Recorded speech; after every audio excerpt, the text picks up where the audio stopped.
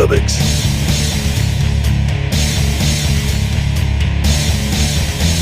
Indie Comics.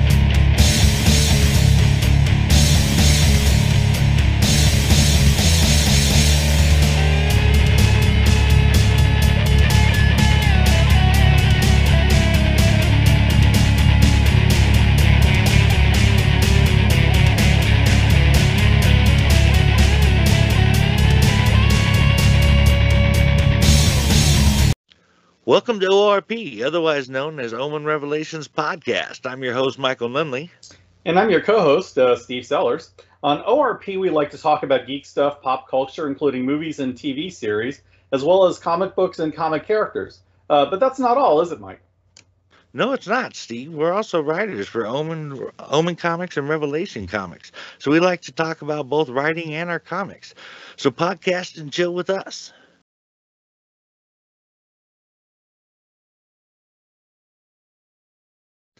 On today's Indie Comics Creator Spotlight, Steve and I are talking with Justin Bartz from Amazing Action Comics.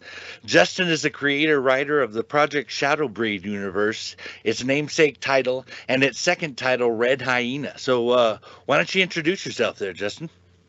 Hey everyone, my name is Justin Bartz. I'm a Leo. I enjoy long walks on the beach. Spaghetti is one of my favorite foods. I'm not a Lions fan. They're a terrible football team. And I enjoy making comics. How's everyone doing? Right on. That was a cool introduction. Oh, There's let's go ahead and jump into this here. There is a little bit at the beginning of Project Shadowbreed #1 where you talk a little bit about how you were urged by your wife to collect the stories you had been working on. But I was hoping you could elaborate on that a little bit. I mean, what inspired you to make these stories to begin with? And how long had you been working on it all before you put it all together? Oh, yeah, that's a perfect place to start. I, like most people, got into comics, at a young age. And then I hit high school and football practice and guitar and girls kind of took over for me. So I fell out of the comics, but was still, watching all the movies and would kind of keep up on it. And then, fast forward some years to the adulthood and I'm married and, I got a 12-hour shift job on third shift at the time. And, I programmed a laser and would have to watch it cut steel. And so it was boring as hell. And we couldn't have music. And so I started just making up stories in my head because it plays like a movie. And so I would just start making up, movies in my head about these characters. And then I started writing them down so that I could remember stuff and kind of pick up the movie where it left off from the night before. And my wife started reading this notebook that I started carrying in from work every day. And she was like, "What is this?" And I started laughing and I said, well, to entertain myself at work, I've been just making up these characters and stories in my head and started just, writing them down. And, I don't know, it's something I'm just doing. And she started reading them all. And she comes and tells me that one of the things that she's always wanted to be was an editor. And so I was like, that's weird. I've always had all these stories and I'm like, but I'm terrible at spelling. So why don't we put this together? And so I, started writing scripts and started handing them to her and we would get into drop down, drag out fights over something that was just words on a computer screen because she'd tear them apart and tell me that's stupid. That doesn't make sense. That's when you're a writer, you put your heart and soul into these great ideas that you come up with, and then someone that you love is like, that's stupid. Why did you say that? Like, that doesn't make sense. And you're like, well, you don't make sense. And your chicken salad's stupid too. So Marital bliss at its finest. And so after I literally had to swallow my pride and be like, you know what? She's doing this out of love and I gotta just take it, And so, I came and told her, I'm like, you know what? I'm going to trust you. So you tear me apart and break me down, make me sound smart. I will figure out the rest. And we ended up getting, we found an artist who, loved the idea that we came up with, and we fast forward to making the actual first volume, and we're knocking out stories that I used to just play in my head to pass the time at work, and that's how this all kind of started. How much time transpired from that programming the laser at work to actually putting it all together and writing it down? I would probably say that was a good year, from probably 2014 to 2015. That is what I did a lot of, was just writing in notebooks and it not going anywhere. And then about 2015, really getting into it and starting the actual, like, looking up how to write a script and put together a full storyboard and everything. And then just developing the characters. It was probably a good, I'd say, year and a half of us just working before we actually were launching stuff in about 2016-ish. Wow, that's quite a journey, and actually I can relate to a lot of that. With the whole, a lot of my ideas come from just sitting there working, and you got to find something to occupy the mind there. So I totally get that. A lot of what I do is made that way too. Driving for me. Yeah, driving, that works too. Was that driving you? Yeah, driving. Like a lot of boring stretches on the road. I mean, you're part of my mind just decides to go over, like, okay, I have this cool idea I want to develop, and that's where it goes. Well, one place I find a lot of cool ideas from is playing with my kids. We play a lot of Legos at my house, and the kids will come like, Dad, I made this guy. He can do this, this, and this. And I'm like, hold your phone there. Let me steal a couple of these ideas you just threw at me. What can he do? What's his name? Okay, ... And it's that's one of the things that they're excited about. One of the upcoming projects we have is they helped me create some of the villains that are going to be in upcoming Red Hyena stories. Oh, that is super awesome. I would love that as a kid. Like, if my dad was making comics and I got to be a part of that somehow, that would be cool. Yeah, they helped me create the it's going to be coming up next. The next Kickstarter we have for Red Hyena, they helped me create the bad guy and the whole opening sequence, because we watch a lot of Indiana Jones, like the old movies and stuff, and they really like that. And so they're like, Dad, we need to have a guy going through, stealing stuff from an ancient pyramid. And I was like, man, you are talking my turkey, man. Let's get going. And we created this whole story, and that's the one that they're really excited about, because they helped create the backgrounds and one of the main villain. Wow, that sounds really fun. You mentioned earlier you found an artist. It said that you met Stephanie Magician's House on Twitter, and you guys bonded over mutual rejection from a publisher, but you were both rejected for different reasons and agreed to combine your strengths to make Project Shadowbreed. Could you tell us about that conversation a little in your creative process? Like, when me and my wife were creating this all, we found the first artist that we found. I'm gonna leave him nameless. I don't want to trash him or talk bad about him. But we agreed to do this because I was greener than the grass into this business on how to make comics and get an indie comic published. And I found a tattoo artist who also claimed to be a professional cartoonist for comics. He read our script for a little 6-page like intro book, and he loved it and was like, yeah, you guys can pay me off the profits. I'll do everything up front. I was like, oh, that's awesome. We went to Comic-Con here in Grand Rapids, where I'm from in Michigan, and we sold out the 200 issues. And he looked at me and was like, I need X amount of money up front before I pick up another pen and pencil for you. And I was just like, what? Like, we were partners and now we're selling something and now you need money? Like, whatever, man. And so I submitted that work that I did with him to multiple publishers, and every single one responded the same way. The story is great, the characters are awesome, but the art sucks. And so I sent him all of those emails and said, hey, man, I'm just going to move on. The problem seems to be you, not me. You good luck with all of your endeavors. And I, took a couple months, and that's when I found Stephanie Magician's House on Twitter.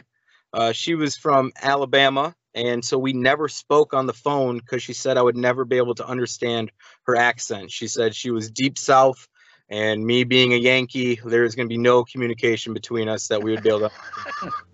So everything was her just reading my scripts and understanding it, and text messaging and emails. There was a lot of times where I don't sleep very well or very much. And so at 3 a.m, my wife sees me on my phone talking to a girl from Alabama, and I'm trying to convince her it's about comics and not about anything else. So that was a whole nother can of worms that got opened, but it was strictly comics. And me and Stephanie knocked out the 5 issues out of volume 1 for Project Shadowbreed, just the 2 of us without speaking a single word to each other, just all script and dialogue through text. And we submitted that then to a couple publishers, and we got picked up from a small indie publisher, and she took her part of the money and said farewell to the comic business and took off. And I have never spoken to or have heard from her since, and that was in 2017. Wow. Yeah. And she had been rejected for all of the writing that she for the comics that she had been drawing. The writers weren't carrying their end of the weight, and so all of her art was phenomenal, as you can tell in the 5 issues of Project Shadowbreed that she did. And so yeah, we combined her art and my writing, and that's how we got to here. And then we had Justin Birch. He did all the lettering for us, and yeah, everyone. It took off from there. That's how we got to that. All right. So that's pretty much the story then of how you ended up with. I'm not sure if I'm pronouncing this right. Julian. Julian. Yeah, he's from the UK. When the first indie publisher that picked us up, issue 4, we introduced a character, Red Hyena, who she has her own sister story, but that first issue when we first released it, that's the one that sold the most. We won awards from Comics Central for best storyline for the first 5 issues. Red Hyena was getting that issue was getting a lot of downloads and everything, and that company couldn't keep up with paying us or with making more comics because their business plan was just absolutely terrible.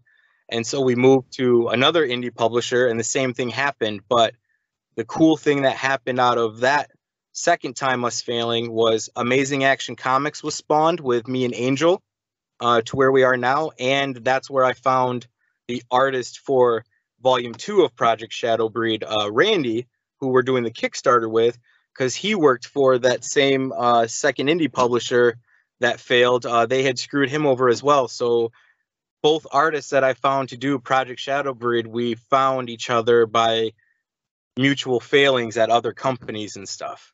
So it's kind of cool and a bonding thing how Julian and Randy and all of us, we came together from multiple places failing and us helping each other out. Yeah, that's interesting. So you and Angel co-founded Amazing Action Comics then? Yep. When everything was going on, it was crazy. 2019, roughly, I found Angel, and we started just talking back and forth, and we were going to start putting out more Project Shadowbreed stuff, and then COVID hits, and everything gets halted, and so we kind of just took a step back, and we started really just focusing on the publishing aspect of it, where we started the relaunch and looking for the new artists for Project Shadowbreed, which is how we got to Randy. We kicked out more Red Hyena stories with Julian, and then we actually signed 2 other titles for us to publish under Amazing Action Comics. So we weren't doing Project Shadowbreed work. It was more on the back burner while we were trying to figure out the direction for the series. So we started kind of focusing more on a lot of the publishing aspect of it. All right. That's pretty cool. If we could, I'd like to get into the 5-issue story arc of Project Shadowbreed. I just have to mention how well the dialogue in Project Shadowbreed is written. I was particularly impressed with your ability to deliver world building and information in a very natural feeling way. In no time did it feel like an info dump, but rather just an introduction to the characters and their natural habitat. Um, but each scene's dialogue is just really solid, and also as a horror fan, I I found Project Shadowbreed's gore to be very entertaining. I love the Persuaders truck full of dead bodies. That part was really cool. When I saw that, I said to myself, "All right, this is getting really good." I'm guessing with this kind of stuff that you have a love of horror as well. Can you tell us about it maybe and the influence on the story? Uh, yes, thank you for all the kind words to begin with. That's awesome. Yes, I am a horror fan. I love like the classic horror, which is kind of what got me into the werewolves. And I wanted to, everyone does you get bit by a werewolf, you turn into a werewolf, or, the classic werewolf storytelling. I always wanted to make it something different. So that's where we kind of took the scientific aspect of it, where everything, as you can tell in the stories, are being created through Syntech Labs, and the werewolf soldiers are, they're all man created instead of the folklore. And I think my first love with horror films would probably have to start with, I'd want to say like the one that really grabbed my attention would have to be, oh my God, Justin Long's in it, Jeepers Creepers. Oh, good one. Good one. Like that one, like I always liked horror movies. I could sit and watch them, but none of them really like story wise like grabbed me. The slasher movies, like that one really made me just start getting into every 23 years for 23 days, this thing gets to eat. And that's what really got me into like, wow, you can really build a whole universe in 15 minutes if you do it correctly with the dialogue. And that's really kind of where I started with my writing, kind of looking at stuff where you can have stuff just passed along easily using a character as a stand-in for the reader. Instead of having the reader have to read a big intro, you can use characters as kind of stand-ins and have everything sort of explained to them while still adding a bunch of people getting their heads blown off at point blank range by a 9mm by a werewolf. So, I mean, it works out. I guess I just kind of found a niche for my storytelling, I guess, to answer it all together. Yeah. I think it kind of leads in pretty well to what I was going to ask, which is I really find it interesting that Marok is quite literally a dog soldier. Making him a werewolf, I just thought that is a really interesting metaphor for some of the issues that soldiers actually deal with. And the thing with Marok is he was created as a weapon, and he has nothing to come back to other than Leroy. He's a pack animal, and he only shows loyalty to Leroy, like even at the risk of his life. But he also has a lot of aggression, and his way of dealing with it is killing these corrupt people that are running Seattle, and it's just great. I was wondering what the thought process was behind Marok specifically, and if there were any issues you were trying to discuss with the character. I guess, well, Marok, the way that I found his name, I was looking up like other words for werewolf, and I stumbled across this spelling of Marok, and it's an old Scottish term that medieval knights used to give other knights that seemed to be unable to be killed on the battlefield. And I was like, that's the perfect name. Like, that is awesome. Like, this guy can't be killed. Oh, sweet. And then it just kind of grabbing into like the werewolf mythos and like the soldier aspect. And I guess I battle with like a lot of anxiety, like not so much like, I guess more abandonment anxiety issues from like stuff that happened in my childhood. And so my mom married an awesome man who's my stepdad, who I call my father, and that's what I use as the inspiration for Marok and Leroy. Is Marok and Leroy are not related, and when this Marok is half man, half werewolf, Leroy's a retired sniper from the Marines, but they have almost like, if you're reading it, like a father-son relationship, but it's more like the stepfather-son relationship, because like as you said, Marok has no one to go to except Leroy, and he has these pack animal tendencies that are built into his DNA from what Syntech did to him, but he doesn't have that pack. He has just one person. So it's kind of like that rogue alpha male trying to find his new pack, what he's going to call home. And that's kind of where we're building the stories, where everything's going to be going. And I forgot what the last part of your question was about an issue. Yeah, like whether or not like you were dealing with like issues like with soldiers coming back, or things that they were dealing with, because it seems like Merrick really is kind of in a lot of ways a metaphor for that. Just like not being sure what to do with yourself, and not having like a purpose other than going out there and killing. I guess I was more writing it as myself, where being like that lost person, because I am not a combat veteran or anything like that.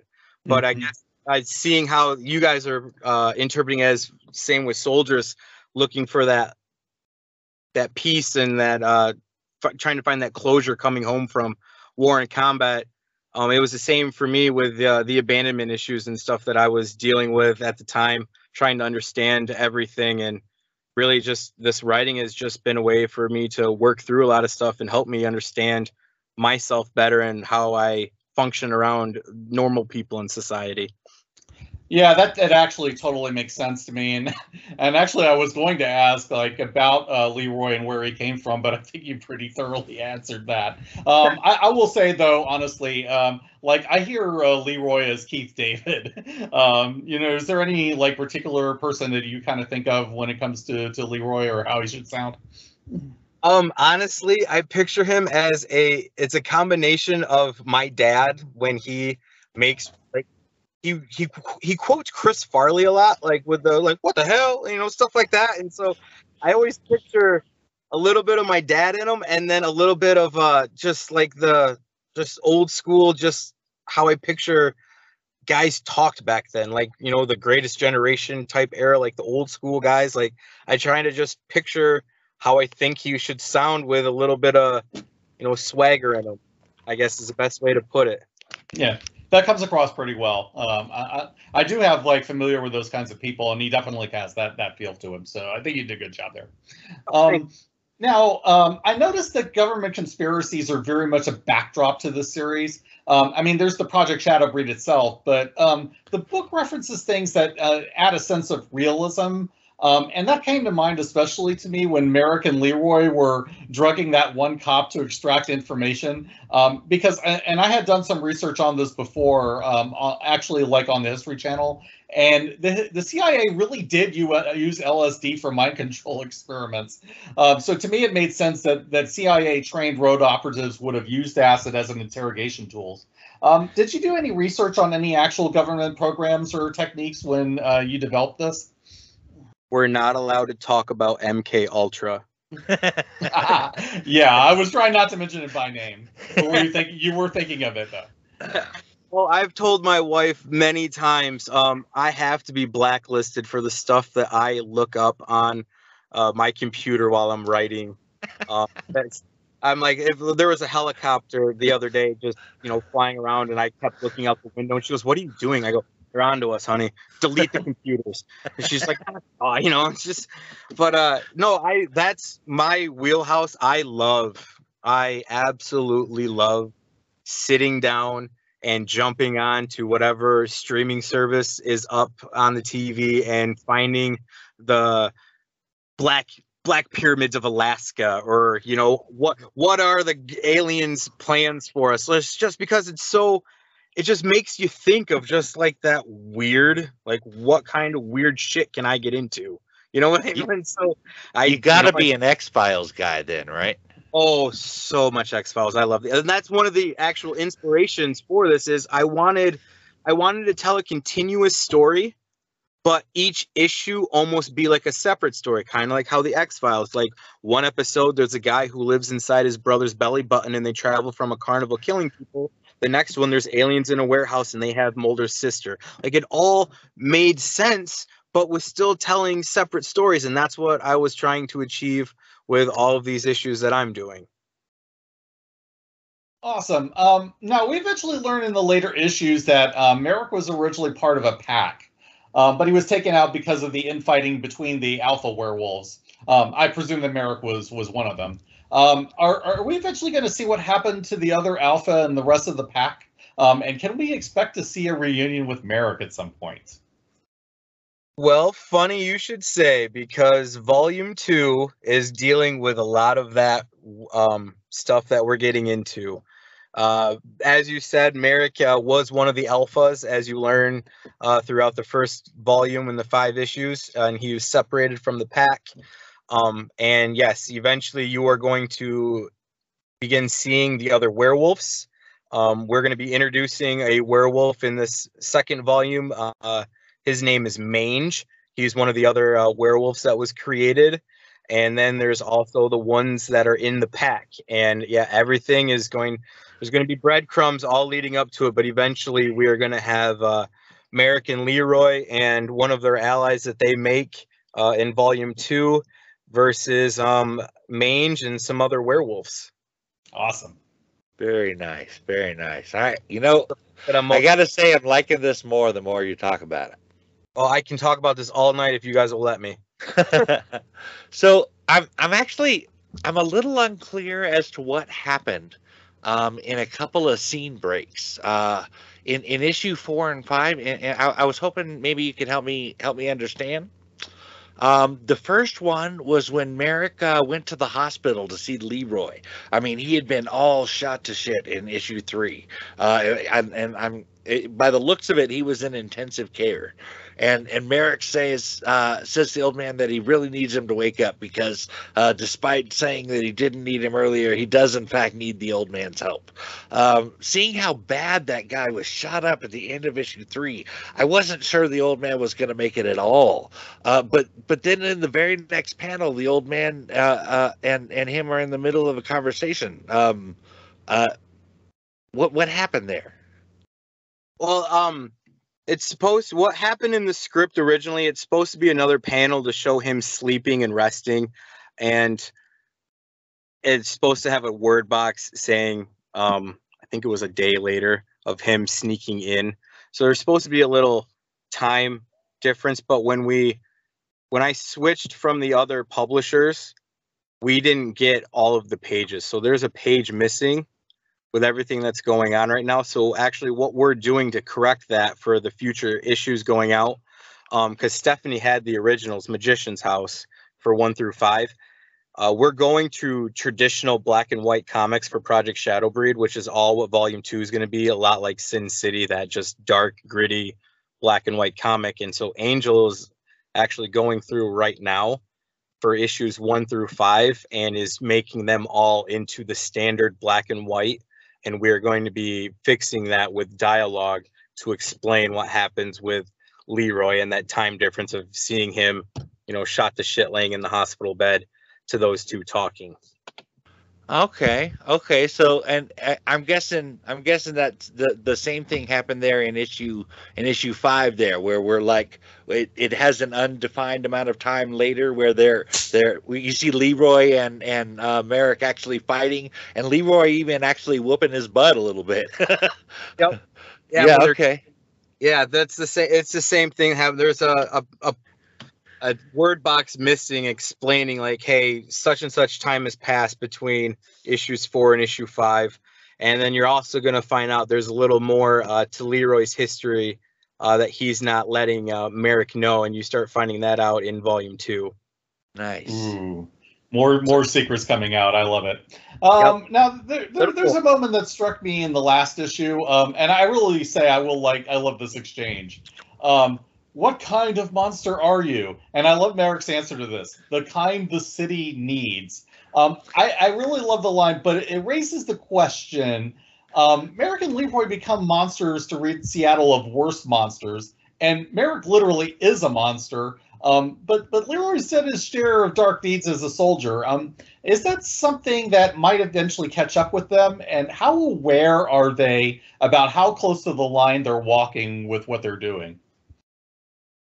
I would love to answer that in detail, but the best way I can tell you to is support the Kickstarter and read Volume 2, Issue 1 and Volume Volume 2, Issue 2 when it comes out in a few months, because those things are exactly what is going to find out. Merrick and Leroy are going to stumble across some individuals who have been sent from Syntech and from Lawrence Andrews to bring back their missing asset. And you're going to find out some stuff about Leroy's history and a lot of other things that happened at Syntech as well.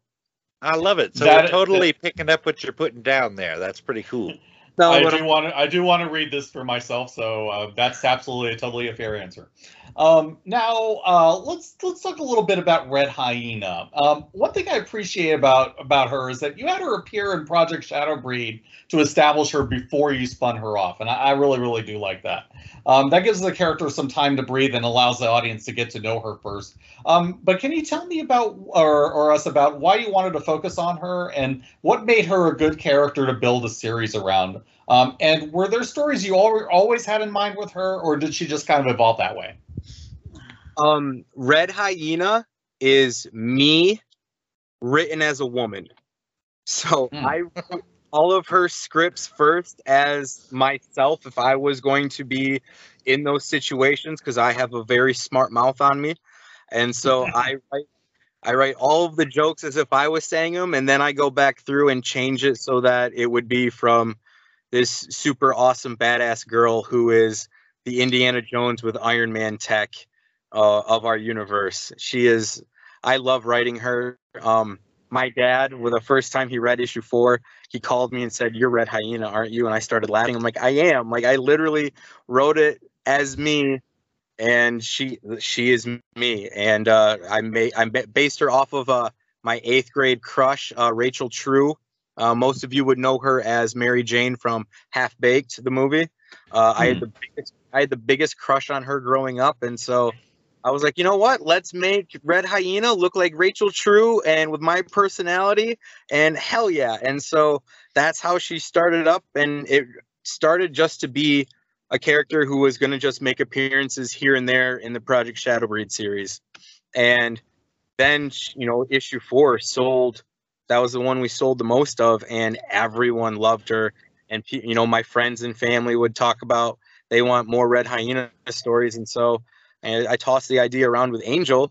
I was like, what do you think about us, you know, just writing Red Hyena stories and kind of making them more like, you know, shorter stories instead of a series like one shots or like mini series, and just having her just bounce around and then randomly popping up again in the PSB series. And he loved the idea, and I told him the idea I had for the Head Games story, and he laughed about it. And, you know, my wife laughed about it because it literally, that entire series is based off of the joke she says at the end of issue 3, where she says, I can promise you this is the worst head I've ever given. The whole series, I told my wife, I go, I'm going to write a comic book about that line, that joke. And she said I couldn't do it. And I did it. And I made it into a 3-part miniseries. And when she got done reading it, she looked at me, she goes, I can't believe you turned that into an actual story that makes sense where you could use that line. I'm like, you're damn right I did. I'm like, challenge was accepted, and now you need to do the edits so we can make with the comics. And so that's how she got here. And now Red Hyena, that's my, like, Project Shadowbreed is my serious dark humor when there is the jokes, horror story, and Red Hyena is my goofy thief off the wall. I get to make dirty jokes and just be a goofball with her. She's just a fun character to write.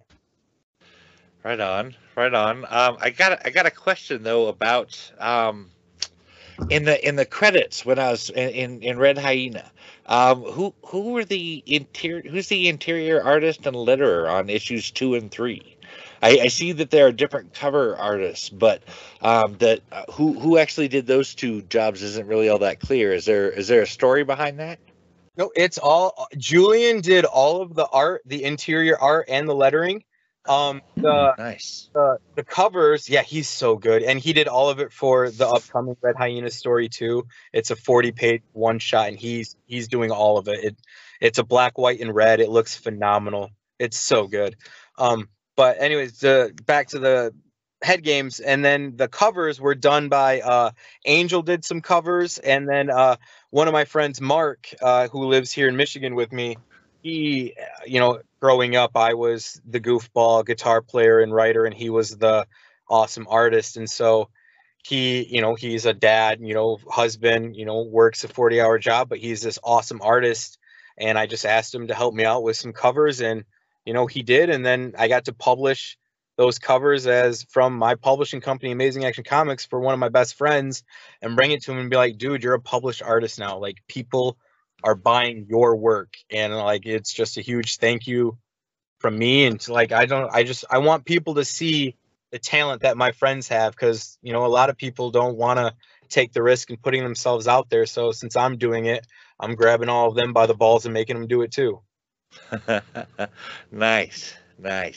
So there's a scene in Red Hyena that totally reminded me of this scene, and I want to make sure I'm picking up what you were putting down there.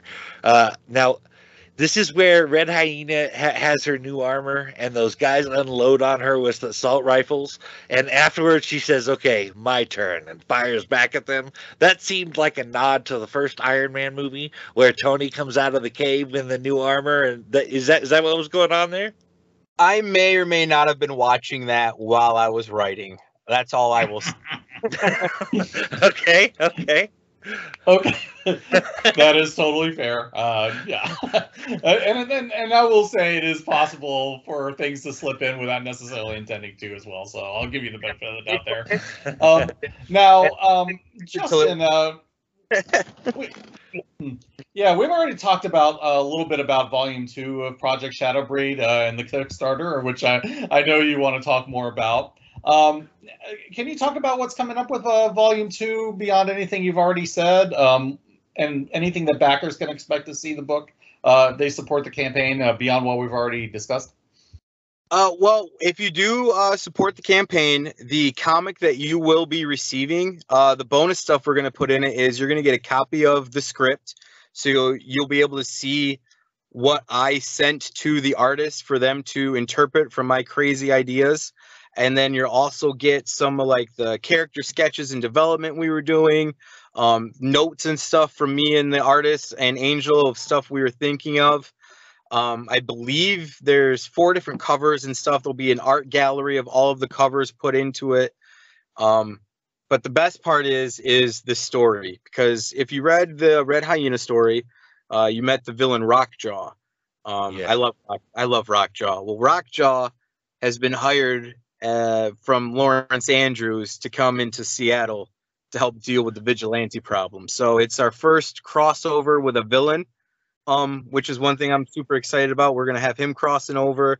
And then we also introduced 2 other villains. So the title of the issue is Two's Company, Three's a Crowd, because you got Merrick and Leroy taking on 3 new bad guys that have been brought into the city to bring them in. And it's just more of the little tidbits and crumbs of the conspiracy theories of what's going on with Syntech and Merrick's history and Leroy's history and how he actually fits in with Merrick's past and he doesn't even know it, to how these new bad guys are going to be causing problems and everything in Seattle. There's so much stuff being added and built up in this volume. So by the time you get to issue 5 at the end of this volume, you guys will have 10 stories that I'm willing to bet will rival anything Marvel and DC are putting out. Wow. Well, some people would probably say that that's not a very high bar, but I get where you're coming from, and that's awesome. If you don't not doing it right, I believe that's how much I believe in these projects. And every time I talk with reviewers or people who just picked it up and read it, everyone loves it. And that's the thing, is people need to stop just reading the big 2 and take a challenge on these indie stories, because not just mine, there's a lot of us amazing indie guys who got some awesome stories that people just need to take a chance on and actually pick up and read. Amen. Well Absolutely. said. Yeah, that's why we're here. So is there anything that you're expecting as far as the campaign goes, or any other rewards you want to talk about? We have Merrick dog tags. That's one of the perks you get as one of the rewards. We got dog tags. I believe we're gonna have blank covers, so you can get custom covers for the issues from the artists. We have brand new shirts, hats, pins, stickers. Oh my, I can't even remember everything off the top of my head. I wish I would have wrote it all down. That's poor planning on my part. Dog tags is a really cool bit of merch for this, though. I just got to say that. I do love that idea. That is awesome. He was like, I'm going to get us some dog tags, some Merrick dog tags. And I was like, man, that is awesome. Literal dog tags, now that I think about it. That's great. Yeah. So, yeah, do you have any other projects you want to tease or talk about that we haven't already discussed? Honestly, if people are looking for some amazing comics, not just the ones that I write, visit AmazingActionComics.com. We have 2 other titles, Drunkard Out of Space. It's an awesome, thick one-shot. It's a good comedy, horror, villains from space. They drink beer. Ronnie, the bartender, cuts him off. You're cut off, and he has a shotgun cleaning up his bar. We got Courage as a 4-part little mini-series that we signed from Dino. Those guys, I believe they're all up in Canada, so it's a little international indie comic business. And yeah, it's just support the indie comics and just enjoy comics. Really, just don't be afraid to be yourself either, I guess. Very nice, very nice. That actually about wraps up our interview questions. But is there somewhere else, anywhere else they can find your books besides Amazing Action Comics on .com? And also, where can we find you online?